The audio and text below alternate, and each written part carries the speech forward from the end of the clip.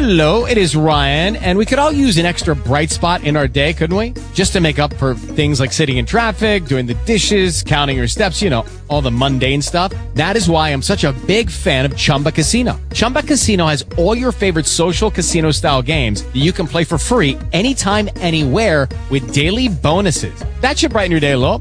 Actually, a lot. So sign up now at ChumbaCasino.com. That's ChumbaCasino.com. No purchase necessary. VGW Group. Void where prohibited by law. See terms and conditions. 18+. Talk shoes. Recorded live. Hello, and welcome to Graffiti Talk Radio. My name is Derek Talley, and I'm joined by my co-host today, Bumble Clot. Bumble, are you in the building? Original Gangstas, the book. Get it. That's right, and I'm joined by my man, Fresh. What's up, Fresh? Chilling, man. Ready to be schooled. Well, ladies and gentlemen, today we are interviewing Ben Westhoff, the author of the book Original Gangstas, the untold story of Dr. Dre, Eazy-E, Ice Cube, Tupac Shakur, and the birth of West Coast rap. Hello, Ben. How you doing today? I'm great. How are you guys doing? Thanks for having me. Oh, we're doing great, man. We're just excited about your book. I mean, I found out so much that I didn't know. I thought I knew everything, but this book took me back to school, and so we wanted to ask you a couple of questions today. First of all, how did you come to write the book? Well, when I was in high school in the early 90s, this music like Dr. Dre's The Chronic and Snoop Dogg's Doggy Style were the biggest albums in my school, and everybody loved it, and I was into it, and, you know, I still like that music today. And when I became the LA Weekly music editor about 5 years ago, I got the chance to interview a lot of my childhood heroes, people like Dre and Snoop and Ice-T and Ice Cube, and once I got those interviews going, I thought I really, you know, could put this book together. Well, it is an excellent book. Now, one of the things that I found out is that Ice Cube and Dr. Dre both made anti-gang, anti-violence songs before NWA was even formed. Why don't you tell us about that? Yeah, it's kind of ironic when you think about it, considering in NWA they would, you know, call themselves a gang, essentially. But, yeah, Ice Cube was with one of his first groups called Stereo Crew. And he, you know, one of the very first lines that he recorded was all about, like, dissing gang life and gang culture and talking about how it led to the prison or the mortuary. And Dr. Dre, with his first group called World Class Wrecking Crew, co-wrote a song called Gang Bang You're Dead. And it made fun of the headbands, the bandanas, the 40 ounces, everything associated with gang culture, too. So, you know, a lot of people know that Dr. Dre had that famous line with NWA, how he, you know, doesn't smoke Buddha, doesn't smoke marijuana because it's known to give a brother brain damage. And then he came out with Chronic. But yeah. Many people know that he also dissed gangs, too. Wow, he just went backwards all the way. That's funny. But I guess he learned his lesson and he took it forward, though. So it's good that, you know, we're all learning, we're all growing. And gangster rap was considered the language of the street. And Schoolie D made the first gangster rap song. Yeah, absolutely. He was out of Philadelphia, and his song, PSK, What Does It Mean?, was really inspirational to Ice-T, who had the first West Coast gangster rap song with 6 in the Morning. And then 6 in the Morning was directly inspirational to Eazy-E when he came up with Boys in the Hood. And so those are kind of the first 3, like, real gangster rap songs to take off. Right. Well, rap had a hard time, before even gangster rap had a hard time even getting played on the radio. And K-Day in Los Angeles with Greg Mack was the first in the country to play rap 24/7. And I used to live in Lompoc, California at the time in the late 80s. And we could get that radio station at night Sometimes we couldn't get it during the day, but at night you could get that K-Day with DJ Greg Mack, and then all the college stations back in the late '80s. All the college stations was what you had to listen to find some new rap. So I just thought that was interesting. Yeah, and DOC was himself a radio personality from Dallas before he got with NWA. Did you get a chance to speak with him? Yeah, well, not exactly. He was discovered by a radio personality who was in World Class Wrecking Crew with Dr. Dre. But yeah, I did get to speak and hang out with DOC in my reporting for the book. And yeah, what's interesting about DOC is not only was he an amazing rapper, maybe one of the best rappers in history, especially from the West Coast, but he also ghost wrote a ton of classic albums, NWA stuff. Yeah. He did a lot of ghostwriting on Eazy-E's solo albums, Snoop Dogg. He helped him a lot. But the thing was, even though he became known for writing gangster rap lyrics, he knew nothing about gang culture at all, growing up in Dallas, Texas. And he, when he got to L.A., Dr. Dre told him he had to come out. Dr. Dre met him through another member of World Class Wrecking Crew and was like, you got to come out here, we'll get rich together. And that's basically how it happened. Wow. Now, when Ice Cube left NWA, he originally wanted Sam Seaver to produce his album. Why didn't that go down? I think it was just a matter of they didn't link up for whatever reason. Ice Cube made a trip out to New York, and he ended up linking up with Chuck D in the Bomb Squad, and that ended up being a real, his first choice was Dr. Dre, but after he left NWA, that wasn't going to happen. So the Bomb Squad were able to kind of combine the funk, the West Coast funk that he loved, with the kind of frenetic, chopped up samples, that sound that Public Enemy had become known for, and it was a great mix for Ice Cube's debut solo album, America's Most Wanted. Right, yeah. I'm glad that it went down like it did, because that was a good album. All those albums were good. Now, another thing that we learned, and this is kind of funny the way I put it, but Chocolate wrote a song for Vanilla, and Suge had to collect. but now, Boss Hogg CPO, in our interview with him, said that they didn't even believe Chocolate until they saw the big house with the Mercedes. And Havoc said that they were teasing him about the song until they saw how much it paid him. Yeah, that was a crazy story. This rapper named Chocolate linked up with Suge Knight. This was before Death Row Records, and Suge Knight was kind of just breaking into the music industry as a bodyguard for DOC, actually. But around that time, Chocolate enlisted Suge's services, and that was when Vanilla Ice was breaking out, and the song Ice Ice Baby was on the radio every 15 seconds. And he said, I actually co-wrote a lot of songs on that album, and Suge sort of looked into it and kind of shook down Vanilla Ice. And, the famous story is that he hung him over the balcony and scared him, but it turns out that's not really true.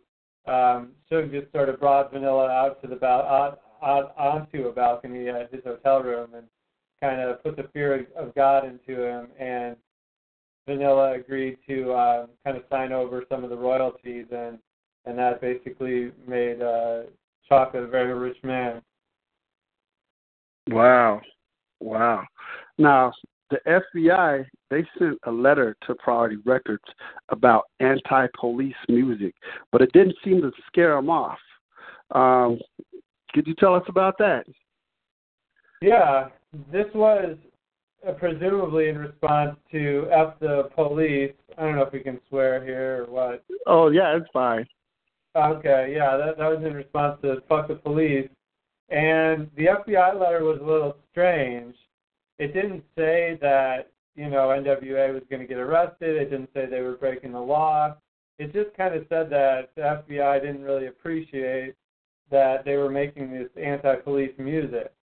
And, that's really against the First Amendment for the government to get involved with a work of art like that. And so there were congressmen who were arguing on NWA's side. A lot of people thought this was really bogus, and it was a smart marketing decision that instead of sort of backing down or getting afraid, that NWA really embraced it, and it was great publicity for them. Right. Well, as gangster rap started to pick up and more record labels were looking at signing gangster rap artists, what do you think scared major labels off the most when it comes to gangster rap? Was it Ice-T's Cop Killer, which isn't even a rap song? I know it's a heavy metal song, but it actually, made the news and made, everyone scared or, aware of what's going on in the hip-hop community. Was it Ice-T's Cop Killer, or was it that NWA FBI letter? I think that Ice-T's Cop Killer had a really strong effect on the industry. And when it came to Time Warner, which was the parent company that put out Cop Killer, they received boycotts around the country. Time Warner had owned so many different interests, like theme parks. People were like boycotting their amusement parks. And it came down to one of the heads of the company came to Ice-T and he said, this is really screwing up our company. And at the same time, there were bomb threats. Ice-T said his daughter was being pulled out of school and questioned by government agents and all this stuff. And so, yeah, it was they really turned the screws. And so eventually Ice-T agreed to pull the song, whereas it never really came to that with NWA. Yeah. Wow. Now, I counted about 4 times where the FBI gets involved with Ruthless Records here. The second time is when the FBI investigated Mike Klein from the JDL for shaking down rappers. Did they not have enough evidence to convict? No, I don't think they did at all. I think what was ironic was that the JDL, the Jewish Defamation League, was really partnering with EV in a lot of ways. This was after Suge Knight was trying to intimidate Ruthless Records because they wanted Dr. Dre in his contract. So Dr. Dre was under contract with Ruthless, and their manager, Jerry Heller, was not trying to, let him go, and neither was EVE. But Suge Knight, according to EVE's testimony, Suge Knight, through Dr. Dre, had EVE come over to the studio to Solar Records one night, and as it's shown in the movie Straight Outta Compton, intimidated him into signing over Dr. Dre's contract with baseball bats and all kind of things like that. The movie isn't totally accurate about this. It made it look like that Suge's guys beat up Easy, but that didn't happen in real life. But anyway, so once this happened, Jerry Heller and Ruthless wanted to sort of increase their security, and so they hired this Israeli kind of operator whose name was Mike Klein, and he and Jerry Heller enlisted the services of the Jewish Defamation League, which was known for kind of in the post-Nazi era, trying to really protect Jewish people by any means necessary, if you will. And so they had a strong partnership with Easy and Ruthless Records. So this idea that they were trying to shake him down, it didn't really, I think, make a lot of sense, and it ended up not going anywhere. Right. Because I was thinking that would be some type of racket to where rappers would get anonymous calls threatening them, and then all of a sudden they'd also get a call offering to protect them just in time.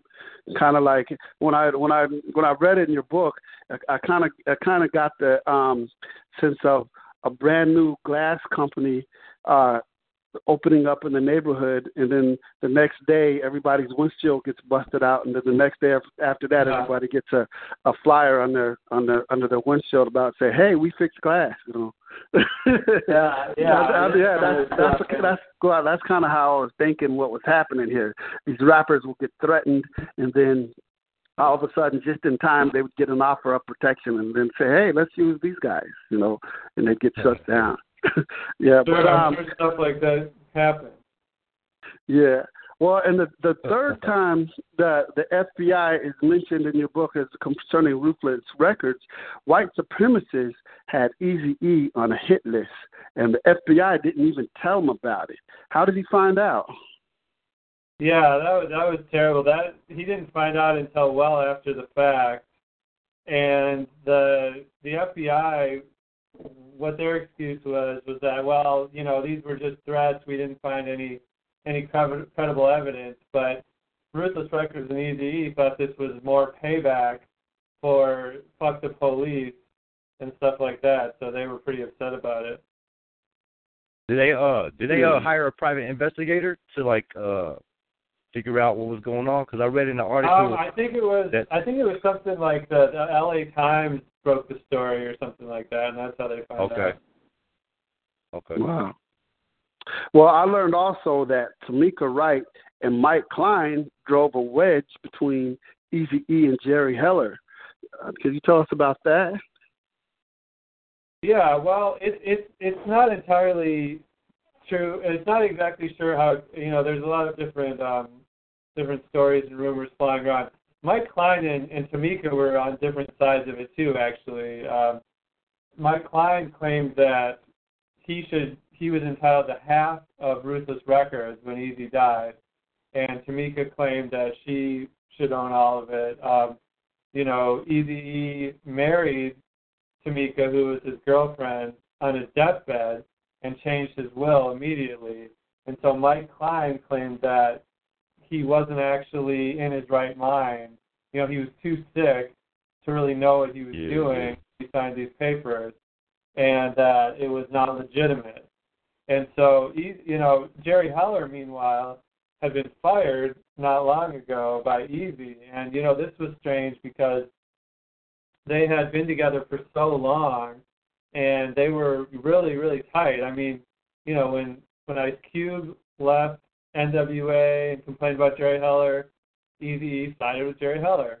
When Dr. Dre left NWA and complained about Jerry Heller, Eazy-E sided with Jerry Heller. So they had a strong bond, and Jerry Heller claimed that, said the same thing, that Eazy wasn't in his right mind, that he was sick, that, you know, other people were influencing him. And in the end, the court sided with Tamika, and they said that, you know, the paperwork was legitimate and she was the rightful owner of Ruthless Records and his estate. But there's still a lot of bitterness about all that to this day. Yeah, that's the same thing that was brought up when we spoke with Gary Ballin. Eazy and Tamika got married in March 14th in 1995, and I was going to ask, was Eazy even coherent enough to sign the marriage certificate? But you kind of answered my question on that one. I'm thinking that he wasn't. And I mean, he was, you know, he was alert. He was still in his hospital bed. It wasn't like he was passed out or something like that. But yeah, it does raise a lot of questions. I mean, the man was dead shortly thereafter. Even if he was, you know, legally of a sound mind, it still raised a lot of questions in a lot of people's minds. Yeah. Now, your book brought up a suspicion. There's a suspicion brought up by your book without making any allegations. So there was no allegations made in the book, but I noticed your book, you know, when you wrote the book, you noticed the same suspicion that I had this suspicion of. The book mentions that Eazy's symptoms started to get better after Tamika left, because him and Tamika broke it off for a while, and Tamika had left after Eazy got sick, and he started to get better. And then, you know, once Tamika returned, he started to get sick again. And in our interview with Gary Ballin, he had those same suspicions. Well, the craziest thing was that the Nation of Islam was guarding Eazy by his deathbed, and they tried to use this alternative form of medicine that was coming out of Kenya. It was supposed to be this miracle wonder drug that cured AIDS called Kemron. And so we know, of course, that there's no cure for AIDS, but at the time, this was considered something that could help him better, help perk him up, kind of resuscitate him. And this drug was brought into his bedside and administered by the Nation of Islam, and there were some signs that it was helping him feel better. It was perking him up a little bit. But Tamika did not want him to take this. And so when they took it away, he died shortly thereafter. Now, as I said, there's no cure for AIDS. This was not a proven thing. But again, it raised suspicion in some people's minds, and it took away people's hope when he stopped receiving this medicine. Yeah, and I was reading in the book, it was some type of inhibitor. I forget the word that was used, but it was some type of inhibitor that actually made patients get better. It didn't cure it, but it made the patients get better for a short time. Could have added some life to him, while he was living. But, yeah, it's hard, we'll never know. Say, it's hard to say exactly, but you're right. We will never know. Right. And then the fourth encounter with the FBI concerning Rufus in the book, the FBI investigation of missing Eazy-E recordings after his death that are worth millions that were never recovered. Could you tell us about that? This is a really strange story that only came to light after the FBI files were opened up a long time after Eazy's death. But apparently, in all of this confusion and chaos at the time of Eazy's death, when all these different parties were trying to take control, like I mentioned, there was Tamika, there was Mike Klein, there was Jerry Heller's faction. Apparently, someone installed themselves at the Ruthless headquarters and changed the telephone answering machine to have this number that went to Canada. So apparently someone set up this weird satellite office in Canada, and they were trying to have Ruthless Records business go through there. And this person, whoever it was, and we don't know who it was, they got this briefcase which contained unreleased Eazy-E music. And they had this briefcase, and they were kind of holding it hostage, or they were, promised money for it or something. The details aren't clear. But eventually, the FBI tracked down this person, and they were kind of forced to give up, I think. But the music still has not seen the light of day. So I don't know where it is, and there might be someone out there who knows where it is, but I don't know what's going to happen with it, if anything. They actually caught the guy. They actually caught the guy that was running the Canadian office. It looks like they did. Yeah, the FBI report is hard to make out because there's so many things that are redacted with a black marker, so you can't see all the details. But that's, as far as I understand, that's how it is. Wow. Well, they need to torture that guy or something until he gives up where that music is. Yeah. Who knows, man? I mean, I feel like Tamika is the one who might know more about this. She might know about more Eazy music, but then again, she might not. She probably would have put it out if it existed, so I'm not really sure. Wow. Right. Another thing I learned from your book is that Tupac was Eazy's rapper before he went to prison. Yeah, Tupac and Eazy-E were really tight, and he would go to events with Eazy, and even I heard people in Eazy's camp would wear thug-like caps and stuff like that. And there's some people who believe that if Eazy were still alive when Tupac got out of prison, that he might have signed with Ruthless Records instead of Death Row. So if you remember, Eazy-E died in 1995, and then Tupac got out later in 95. So, he was looking for somebody to pay his bail, to help him get out, and he and Eazy had a really close partnership, so that you never know what could have happened. Wow.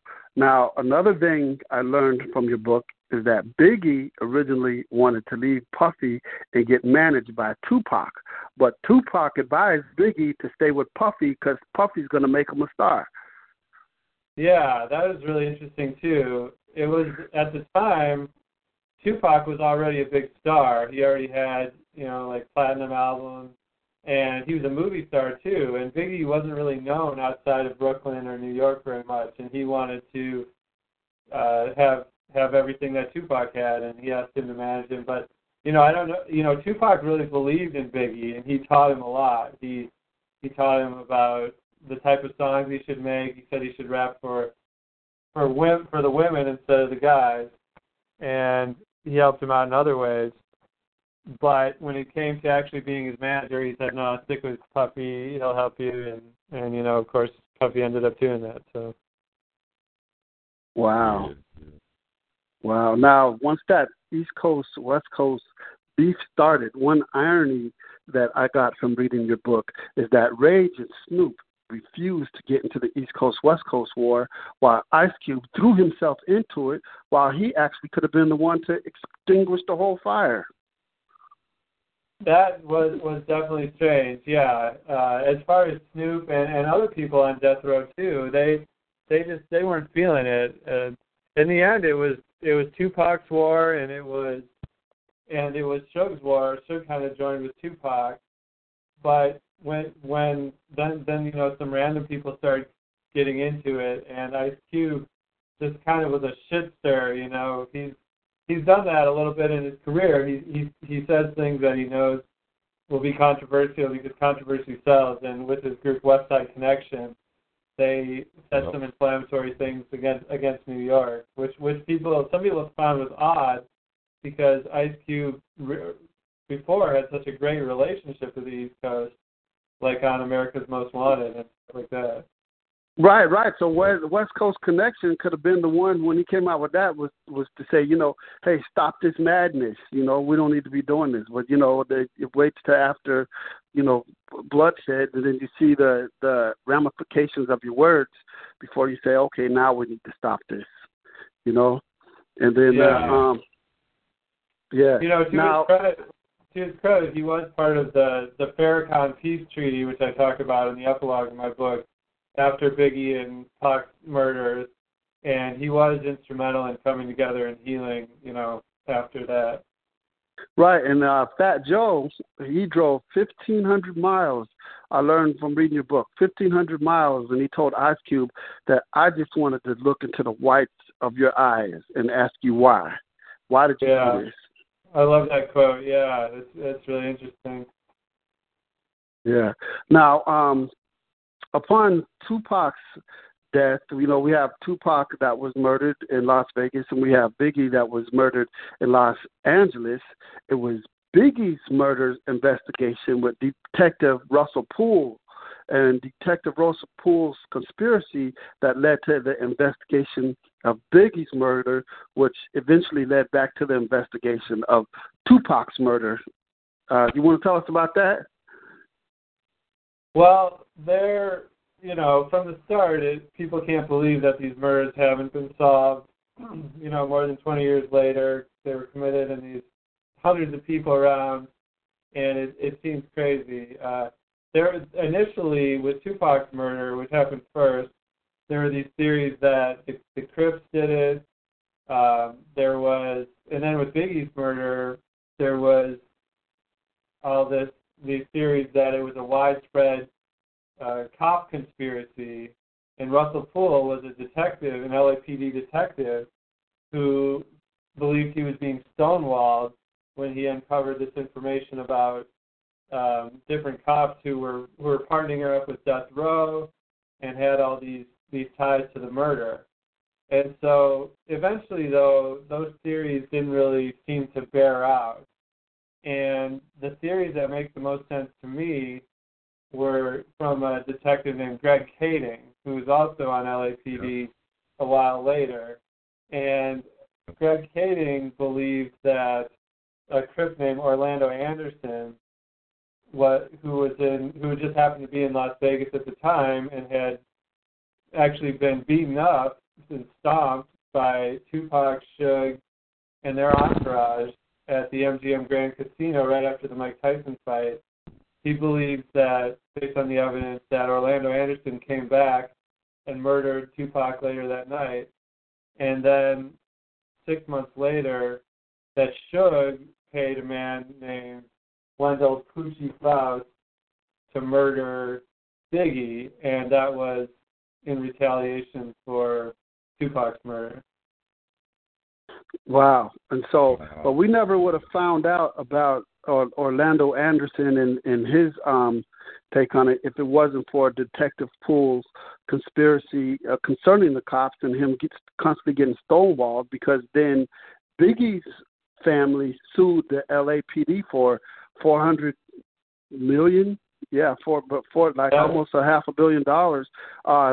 The you know what he would have made during his lifetime, approximately, and that's the only thing that puts some fire in the LAPD's ass to get up and start doing some investigations.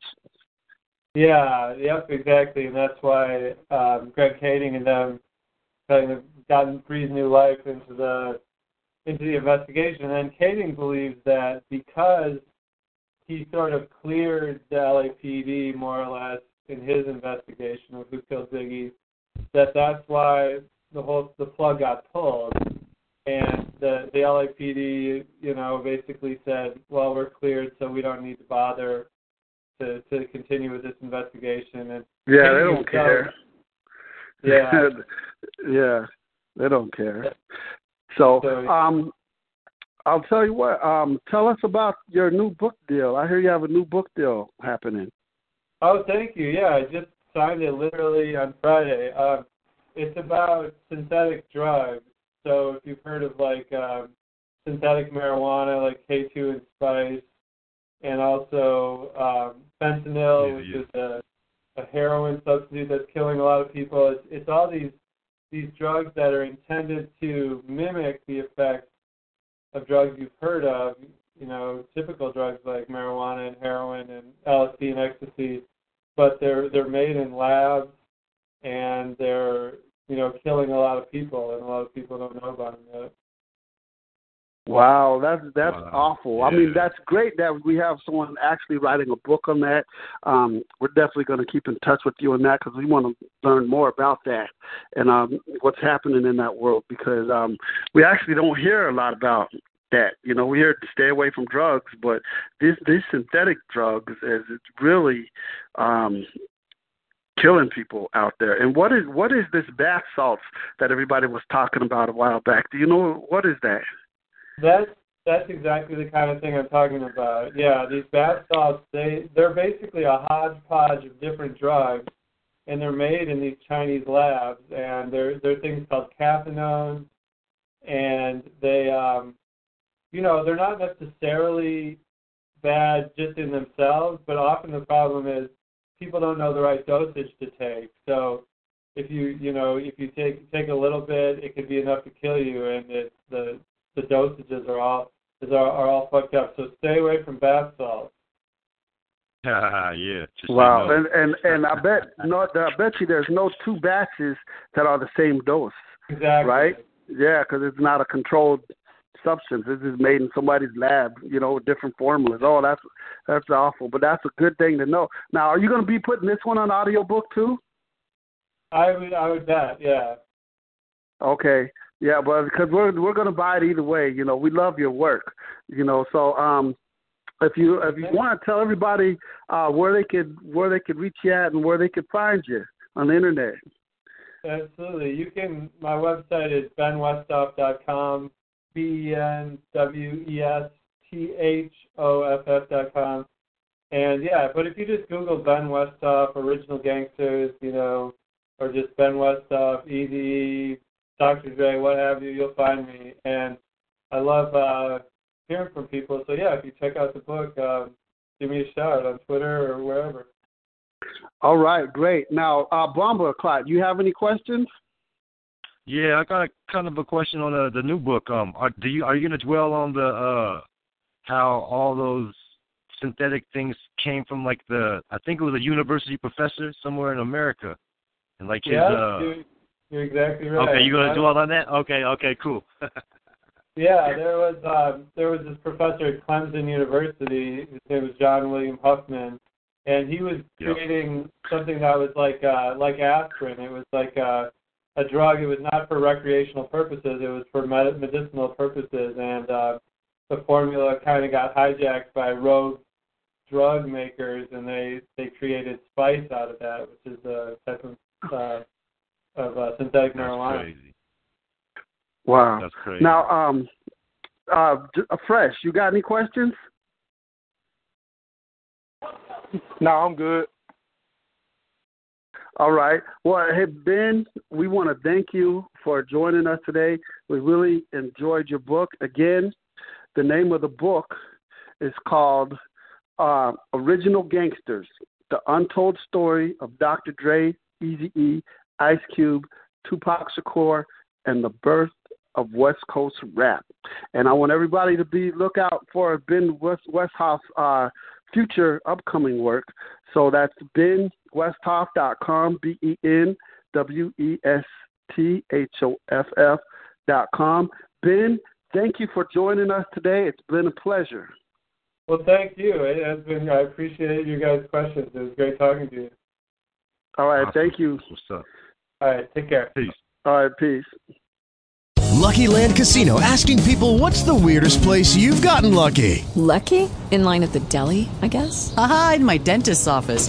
More than once, actually. Do I have to say? Yes, you do. In the car before my kids' PTA meeting. Really? Yes. Excuse me, what's the weirdest place you've gotten lucky? I never win and tell. Well, there you have it. You can get lucky anywhere, playing at LuckyLandSlots.com. Play for free right now. Are you feeling lucky? No purchase necessary. Void where prohibited by law. 18+. Terms and conditions apply. See website for details.